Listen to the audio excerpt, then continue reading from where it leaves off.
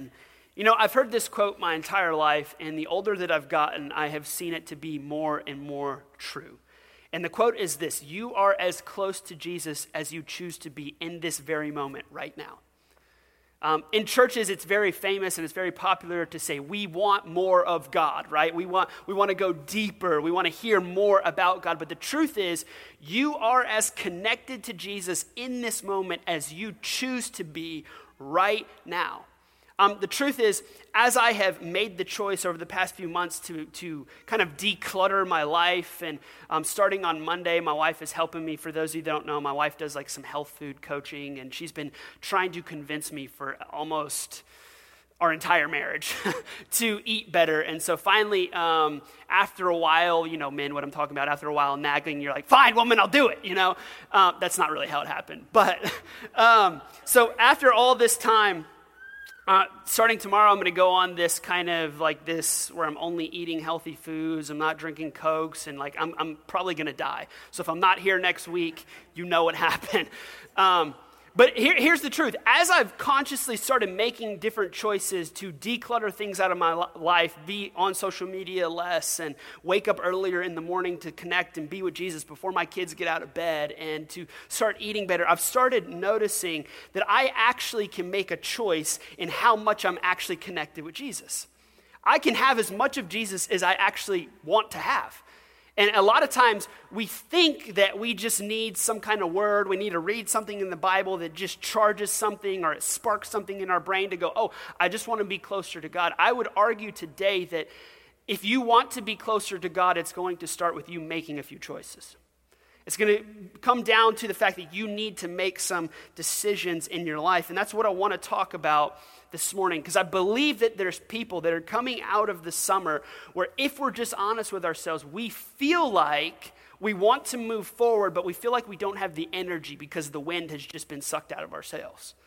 You ever feel like that, where you're just like, man, I want to move forward, I want to make progress, I want to better myself, I want to be more connected with Jesus, but I just don't have the energy? Show of hands. Have you ever feel like that? Most of us. And here's the truth. I want to read a verse to you in 2 Timothy chapter 1, 16, and this is Paul talking. He said, may the Lord bless Onesiphorus and all of his family, because he visited me and encouraged me often. Now watch this. His visits revived me like a breath of fresh air. Actually, in the Greek, that translation translates as, he helped me recover my breath. He helped me recover my breath. I have become convinced that people are living this way now, where we're constantly living our lives where we feel like we're out of air. We feel like we're out of breath. We're always anxious. We're always stressed. We're always busy, and we never have enough time. We're burning the candle at both ends, and we wonder why we can't connect with Jesus. The truth is, you have no oxygen left. You have no air left.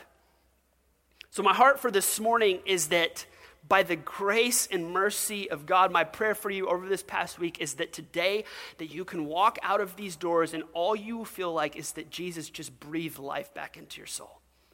That Jesus just came in and you walk out of here and you feel encouraged. And not only that, but you feel a spark of going, you know what, I can do this. I'm going to go back, and I don't want this just to be a relationship that I claim to have, but I want it to actually transform my life. The truth is, if you feel bored and if you feel stuck in Christianity, it's simply because you're not connecting with Jesus. You're simply not connecting with Jesus. There's this zone in the oceans. People call it the doldrums, but it's actually called the Intertropical Conversion Zone. And it's this narrow strip around the oceans in the equator, where the northern hemisphere spins one way and the southern hemisphere spins one way. And you get all these oceans that collide, and they're spinning, and there's this narrow strip in between all of them where there's zero wind, where nothing blows. Now, before motors, if you were a ship and you got into that passage, you weren't getting out. Especially one of those big ships, it's not like you could paddle out. You were stuck there. There was no wind to get you out. If I had to argue today, I would bet that there's people that feel just like that. Maybe you came from one season of life where you felt like, man, I was connecting with Jesus, I was going to church, my family was growing, we were doing all these things, and then you wake up one morning and you feel stuck. All of a sudden, you don't know where it came from, but your stress levels are through the roof, and your anxiety is through the roof, and all of a sudden you feel in this place that you don't know how to get out of, and the truth is, you feel like you just need God to breathe some fresh air back into your life. The doldrums is a picture of many of our lives, where we've gone from one place to the other, and we arrive at this place where there's no wind, there's nothing going on, and sometimes we even feel like God's not there. Do you know this? Like, it's okay for you to be honest about your relationship with Jesus. Do you know that it's okay for you to be honest with God? Like, God, I don't feel you. Where are you? What is going on? So here's what I want to answer this morning. What do we do when we feel like we're stuck in the doldrums, when we feel like we're stuck in this place where there's no wind, like we have no motivation for anything? You ever just feel numb, like you know what you need to do, but you're just like, yeah, don't feel like it. Like, I know the choices and the changes that I need to make, and here's the dangerous thing, and we see this more and more in our culture. Most of us know what we need to do to get unstuck. We just don't have the energy to do it. Most of us know the things that we need to do to make forward progress. We just don't have the willpower to do it. We're just like, I'm okay here. And then we wonder why our relationship with Jesus grows stagnant. So here's what I want you to understand. There's 4 different stages that you go through when you're in this state of being stuck. 4 different things. Number 1, stage 1. You start faking it. You start faking it. You don't want anybody to know that you feel numb inside. You don't want anybody to know that you're overstretched and you're overwhelmed and you're stressed, so you start faking it. You want people to think that you still have it all together, right? Social media is a perfect depiction of this. It's a perfect depiction because we snap pictures of our best moments, right? Like, look how awesome my life is. Come on, you live with your mom and you play Xbox all day. Your life is not that good. Right? So social media, we snap all of our best moments and we put them forward and we hope to make other people jealous. Like, look what I get to indulge in. But it's not really our life. And the truth is, Christians are really good at this. We walk in the doors of the church, hello, hi, how are you doing? And then you go back into Monday and you feel deflated and you feel like you got nothing and you feel like God's not on your side and you feel numb and you feel stuck. And when you start faking it, here's the problem. You can't let anybody know that you're not doing okay because now you have given off the depiction that you're okay, right? And people have asked you, how are you doing? Well, I'm doing great. And now you have to lie over and over again to tell them that you're doing great because if they find out that you're not doing great, then they uncover the mask, right? See, when you start going through difficulty, we put a skin-colored bandage over our wound, and it's usually a smile. How are you doing? I'm awesome. Life has been phenomenal. And then you go home and you're like, life is terrible right now. And then you find yourself in this cycle that every time you're around the people that can probably help you the most, you're never yourself. So when you get into the doldrums and you feel numb, and you're around this community, this church family, that these are the people that can help you, you don't present the real you, the person who you really are. And here's the beauty of the gospel, is when you are struggling, you don't have to fake it. Here's what I love about Jesus. You can fake it all you want around people, and they may not know the worst parts about you, but Jesus knows the worst parts about you, and he still loves you. It's crazy, right? And oftentimes, there's a trait that will go so far in our culture if you can practice it. And it's simply this, honesty. If you can just be honest and real with where you're at, you know that translates better with people more than you faking it. Of just saying, hey man, no, life is not good right now.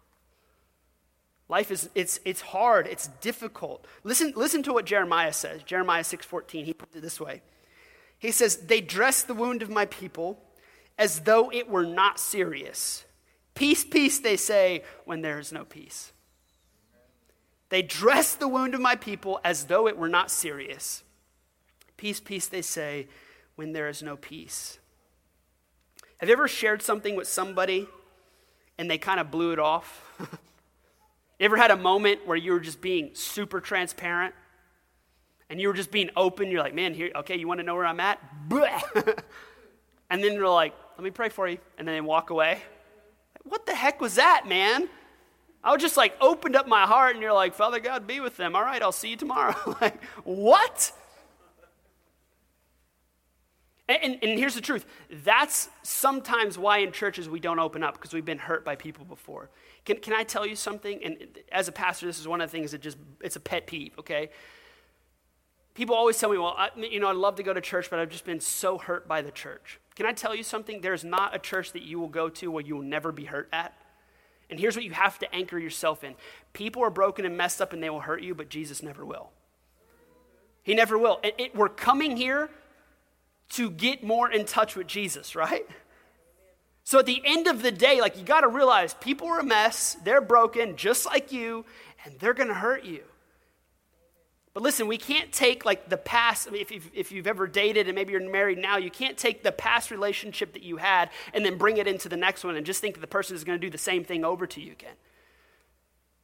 See, Jesus is a completely different story. He doesn't hurt us. He never lets us down. Sometimes he causes us to go through some difficult things, but it's only because he loves us. So once you start faking it in the doldrums, in the numb place, you move to stage 2. And stage 2 is this: you put it off. So you get to this place where you're sick and tired of faking it, and you finally come to this realization in your mind where you go, okay, I need to do something about it, but I'm not going to do it. And we usually put it off, and we put it off, and we put it off because to do something about it is difficult. Or if you're putting it off, you've bought into this grand lie that time heals everything. Well, I'll just not talk about it right now. I'll just not deal with it right now. And here's the truth. Time does not heal anything. The Holy Spirit is the only person that heals anything. Time heals nothing. Here's what I've learned. As long as I let things stay in here with time, there's a few things that I've learned. I get bitter, I get angry, I get frustrated, and I grow pretty cold. So I have to lean into this idea that, okay, God, listen to this, the same power that resurrected God from the grave, we have access to. So it's coming into this place of going, okay, God, I can't keep putting it off any longer. Because the truth is, the more and more that you put it off, let me tell you something, it grows. The bitterness grows, the frustration grows, the sin grows, the anxiety grows, the stress grows.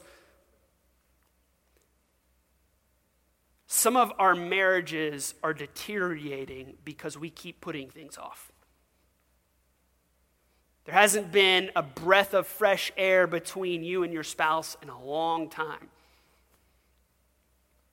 It's because we keep putting things off. Listen, sometimes I know it hurts, and sometimes let's just call it what it is. It just sucks to deal with difficult things. But the longer that we put it off, the longer that we're going to stay in these doldrums. Look what Hebrews 12:15 says. See to it that no one misses the grace of God, and that so no bitter root grows up and causes trouble to defile many. What is the scriptures teaching us right here? It's saying, hey, don't put it off, because that bitter root, it's just going to grow. See, when it's a weed in your life, it's easy just to rip it up. But when it's grown into a tree, it's a whole lot more difficult, isn't it? So it's this leaning into the Holy Spirit when he nudges us to deal with something. Okay, I cannot put this off, because if I keep putting this off, I'm not pulling a weed from my heart. I'm having to uproot a tree, a big tree. I woke up Saturday, and my kids were cleaning the kitchen, and Eli's taking out the trash, and he walks outside, and he goes, "Oh my gosh!" And you're like, "Oh, what, son?" He's like, "Oh my," he keeps saying it over and over, and I walk outside, and I'm like, "Oh my God," a tree fell on my car. Not the whole tree, a limb. It just knocked my mirror off, dented the hood a little bit, and you're like,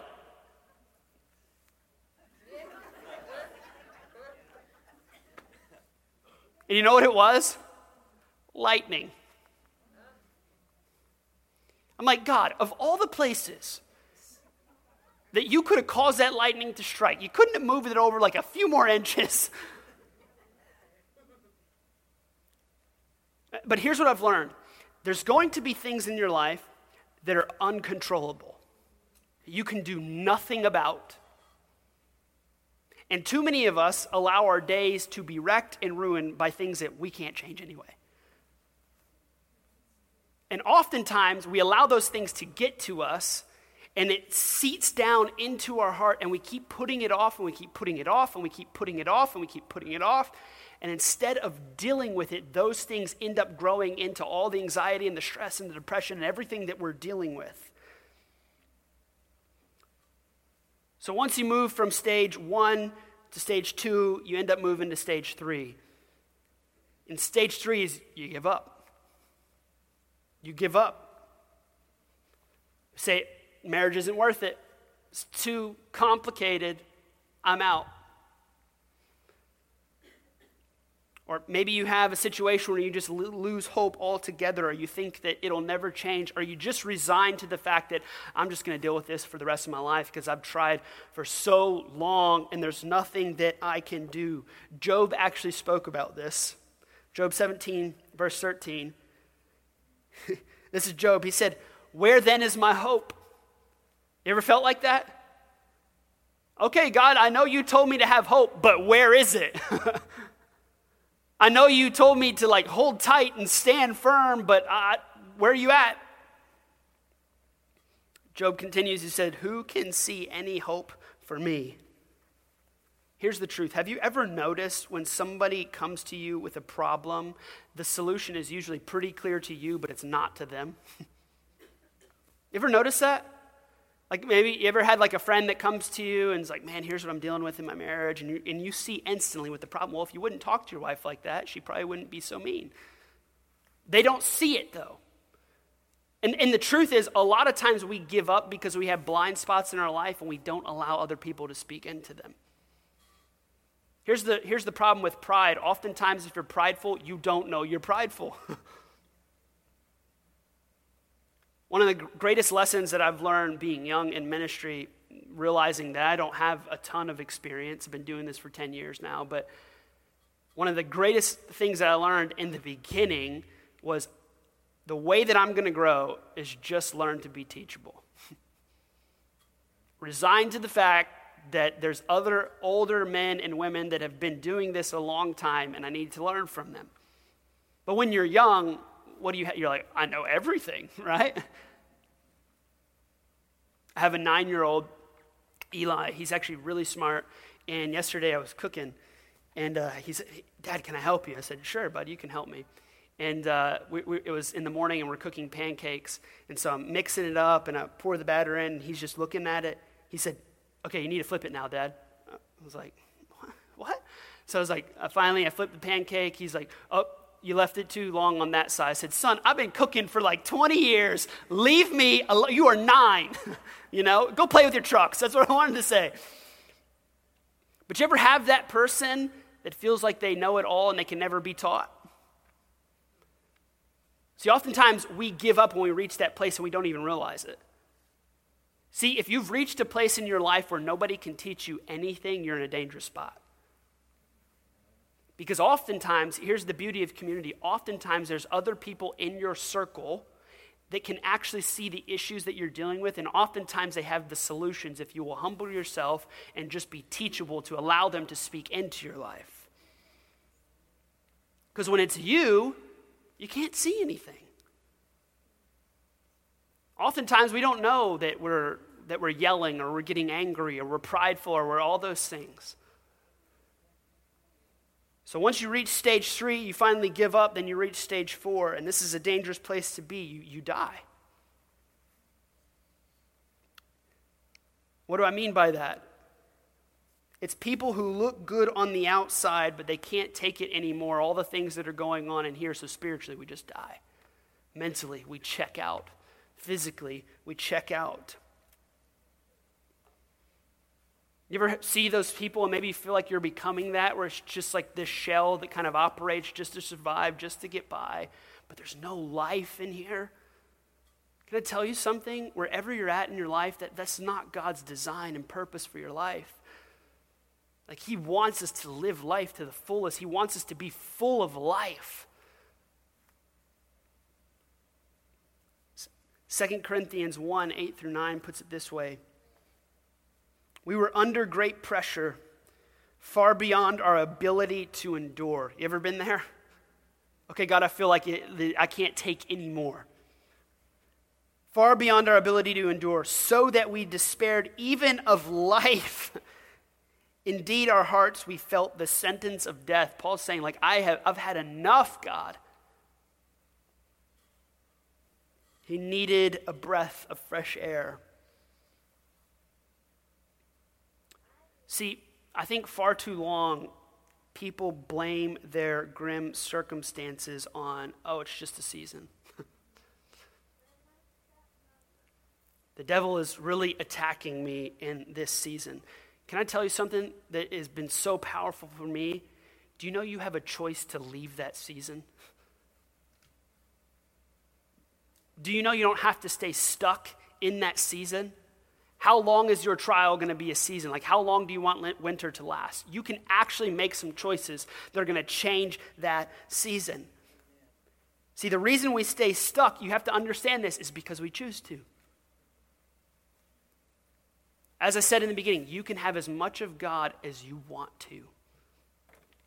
The same power that is available for me, the same power that is available for anybody else, it's available to you. If you want to get unstuck, if you want to get out of that place, you have to make a choice, listen to me, to fall in love with Jesus all over again. Guys, girls, you remember going back to when you were first dating your spouse? Do you remember, like, the love that you had? Like, what you would do anything, right? I remember my wife and I, at the time I was living in Lafayette when we were dating, and she was living in Jennings, and I mean, I'd go see her, stay up super late, come back, I'd get back in Lafayette at 4 a.m, and then have to be at class at 6 o'clock, and it was just what we did, right? Because we loved each other. You go out of your way because you love this person, you're trying to win this person, you want their affections. And the truth is, if we're just being honest, some of us feel stuck because we've lost our first love. That feeling that we first felt when we fell in love with Jesus, when he captivated our heart in the beginning. And see, every single day of your life, it's chasing that down. Like, God, I want to know you more. We have a choice to make. And some of us, the things that are keeping us stuck, and I know you've heard me talk about this a lot, and it probably sounds like a broken record by now, but I think that it's one of the number one things killing our spirituality and culture. For me, it's why I've drastically cut down on my social media intake. I found myself spending way too much time on it, or getting on in the first 5 minutes already being angry in my day, right? Already being frustrated, already being stressed out. I'm like, where is this coming? It was coming from a lot of that. I'm just absolutely convinced of this, and this may sound like cliche-ish or whatever, but if you could wake up in the morning and instead of grabbing your phone and diving on social media, but saying, okay, God, these first 5 minutes I'm going to connect with you, it would change the entire outcome of your day. Because the things that you take, the moment you step out of bed, it's going to determine the course of your day. I'm absolutely convinced of it. Like, if I jump on in the morning and I'm scrolling on Facebook and I'm seeing death and people being angry at each other and people bickering and fighting and gossiping and all those things, what do you think's getting inside of me in the first 5 to 10 minutes of my day?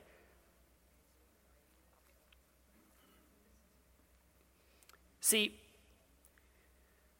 I've learned this raising kids. You have no hope in raising great kids until you change their heart behavior. Until you get right here. And as a parent, I'll be honest with you, sometimes I just want behavior modification. Like, I'm going into Walmart, son, and you better not act like a fool. Like, when we get out of this car, it's going to be bad when we get in. Any parents know what I'm talking about? Like the kid in the candy, like you're checking out, Dad, and you're kind of like, no, son, you can't have it. I'm going to kill him when I get out of here, right? Most parents want to modify the behavior. We threaten, we bribe. Son, if you just stay in bed, I'll give you as much candy as you want when you wake up in the morning. We try to force them, anything to make them behave, right? Here's what I've learned too. Let's just be honest, parents. We genuinely want our kids to behave because we don't want them to embarrass us. Right? It's more for us than it is for them. Don't make me look like an idiot. Right? But if you never get to the heart, listen, you still lose. You still lose. And I've seen this over and over, especially when I was a youth pastor. You see this over and over where you had these kids that were so restricted in their home, and when they finally got out of their home, they're like, oh my God, I'm about to go crazy, right? Because parents, they could keep them in line as long as they were underneath their house. But see, if you can get to the heart of son, okay, listen, this is why we act this way in a store. Or this is why you get a spanking. I'm not just spanking you because I'm angry at you. These are the choices that led you to this place. This is why this is about to happen. Over the summer, Claire and I tried to test this out. All of our younger kids, the 4 younger ones, they have a bedtime, and the 2 older ones, Eli and Isaac, we sat them down at the very beginning of the summer, and we said, listen, it's summer, you don't have school. As long as you can be responsible, you can stay up as late as you want. And they're both like, what? I said, but here's the only reason that this is going to happen. Here's the chores, here's the responsibilities that you have. As long as you're doing those things, you can have free time. If those things start slipping, then you get that taken away from you. Because that's how the real world works, isn't it? You don't pay your bills, what happens? You get kicked out of your house. You get your lights turned on. That's what happens. And it was this fascinating thing that happened in the beginning. Like the first 2 nights, they're both up. We walk in the living room, and they're on the couch in the living room like, I'm staying up till midnight. And their eyes are like this big, trying to stay up, but they're halfway falling asleep. And what was interesting, as we kind of coached them and just helped them through it, over the next few weeks, they were going to bed at 9 o'clock all on their own. And look, we don't do it perfectly. They're not perfect in that, but that was something that it clicked inside of them. Oh, this is why we do this. See, kids whose hearts have never been changed go wild when they go to college because they've been restricted their whole life, right? You can't get them to behave, but if you get to their heart and they listen to this, parents, and they want to pursue God, you've won. You can't make a child pursue God. You just can't. So it's a constant of, listen, this is why Jesus is important. This is why a relationship with Jesus is important. But see, why do I say all this? Because that's where we have to get in our relationship with Jesus. We're not serving God because we're trying to score points and we're trying to get out of hell free card, right? It's ultimately coming to this place of we see the benefits of having a relationship with Jesus, and ultimately we serve God because we want to, because of everything that he's done for us.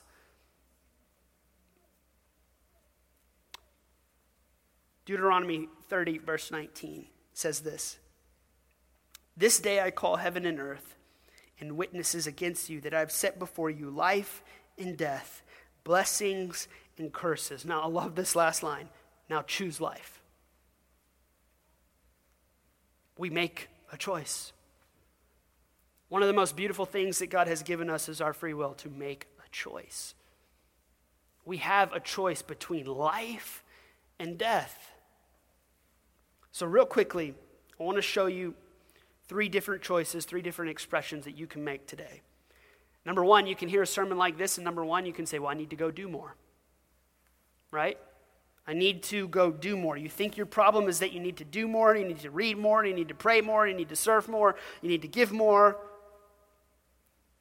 Or you can receive what has already been done for you. That's 2 totally different things. So the beauty of the gospel is not working harder, doing more. It's just receiving what has already been done for you. Jesus accomplished everything that you need at the cross. Isn't it wonderful? Isn't it a beautiful thing that our sins have been paid for and forgiven, past, present, and future? So it's literally receiving that of going, okay, God wants life for me. So it starts there.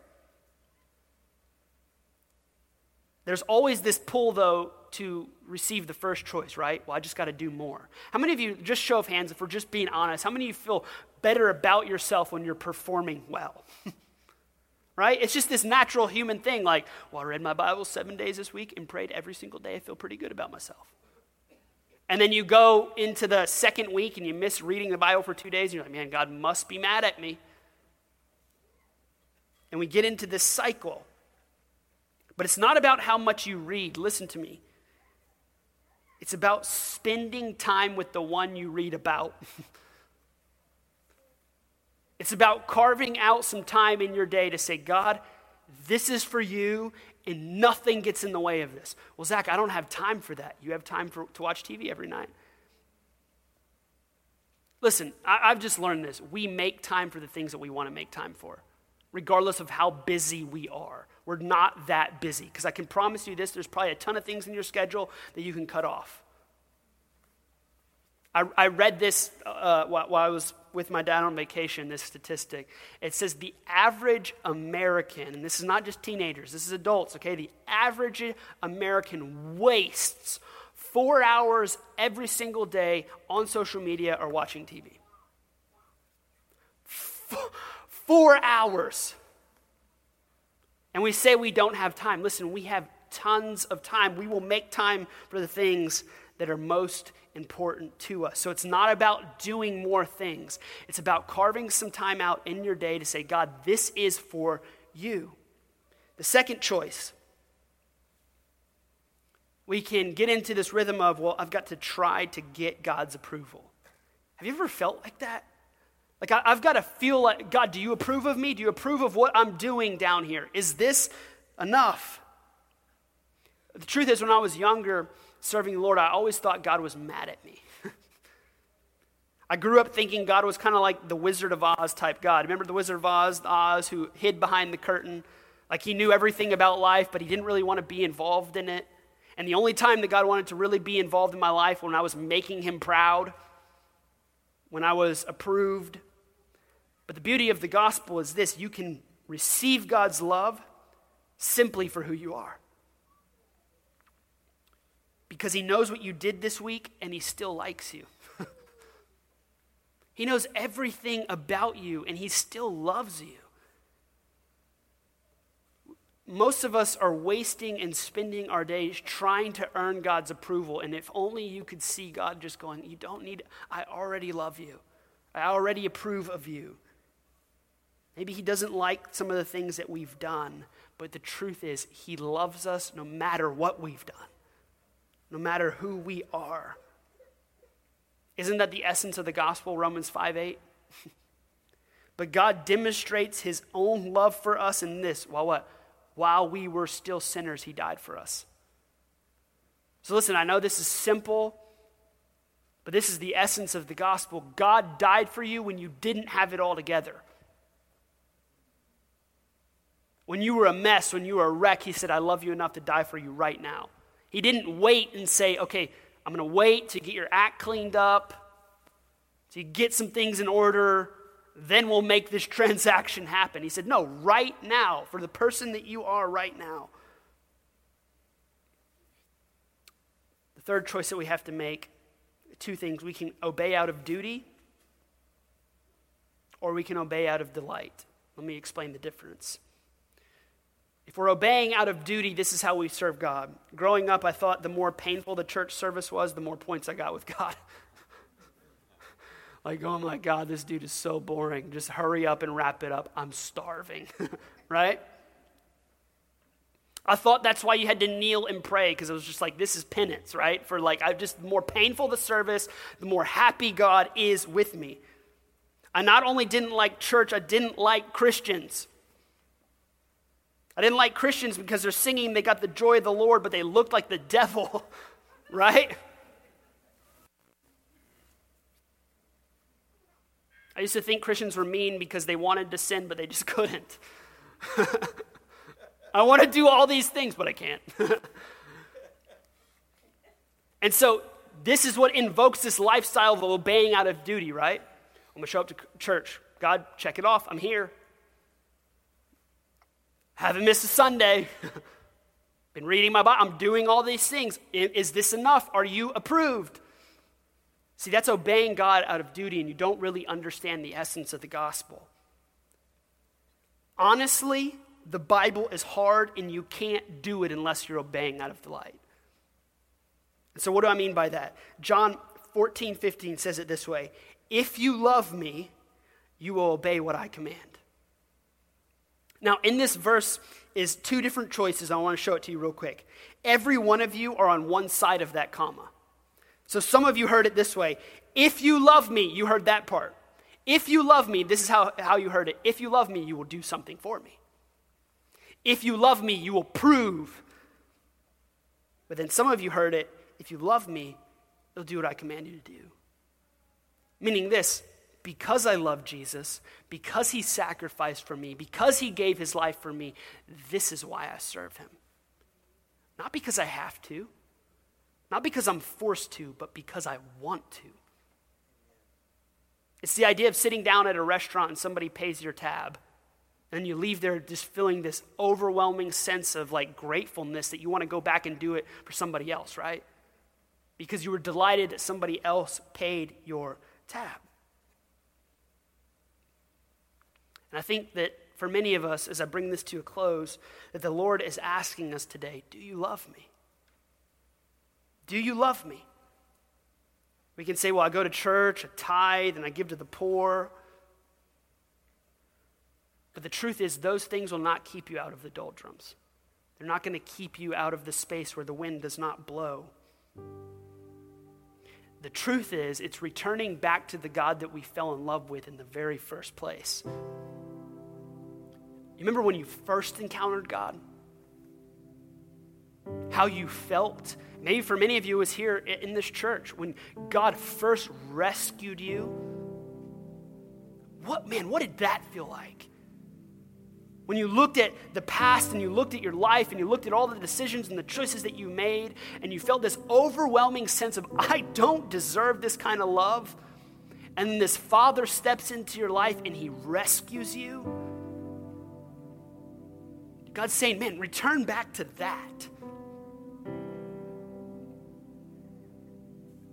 It's not about all the external things that we do. The truth is, all the external things will come as long as we allow God to change us from the inside out. See, Matthew 7:21-23 puts it this way: not everyone who says to me, Lord, Lord, will enter the kingdom of heaven, but only he who does the will of my Father who is in heaven. Many will say to me on that day, Lord, Lord, do we not prophesy in your name? Do we not drive out demons and perform many miracles? Now watch this. This is the whole key part of this text. Then I will tell them plainly, I never knew you. What's God saying? He's saying, you could do all of those things in my name, but if you never had a relationship with me, it was for nothing. Can I tell you something? That's all God is after. He wants you. He's a good father that just wants his son. He wants his daughter. He wants to connect with you. He wants to commune with you. And listen, out of that love is going to foster all the actions that are released out of your life. Because when you realize that you're unconditionally loved, regardless of who you are or what you've done, it compels you to do things that you thought you were never capable of doing. See, if I were to give you the essential of being a joyful Christian, it would simply be fall in love with Jesus every day. Fall in love with Jesus every day. And the choice is ours. We can choose life or we can choose death. And it simply begins with falling in love with Jesus. So I want to bring it to a close with just asking you a simple question. We have a choice to make today. We can allow something like this to just be another sermon that we hear, and we can revisit our Monday like we do every single Monday. Or we can make a choice and say, okay, God, what do I need to do about this? Are there things in my life that I need to cut out? Or are there things in my life that I need to stop? Are there friends that I should not be hanging around? Are there things that I should not be watching? Am I indulging in something too much? It simply comes down to, what are the roadblocks in my life that are keeping me from connecting with Jesus? And then we start making those decisions to push those things out of the way. Because at the end of the day, we want to connect with God. And the truth is, you don't have to make it all like ceremonial. Like connecting with Jesus is super simple. God, I'm here. I don't know what to say. I don't know what to do, but I want to connect with you. It starts just simply by talking with him. And the beauty of it, he'll lead you and guide you. And the hopes in all of this is that you'll get connected into a family, into community, into a church that can guide you and help you and push you along the way.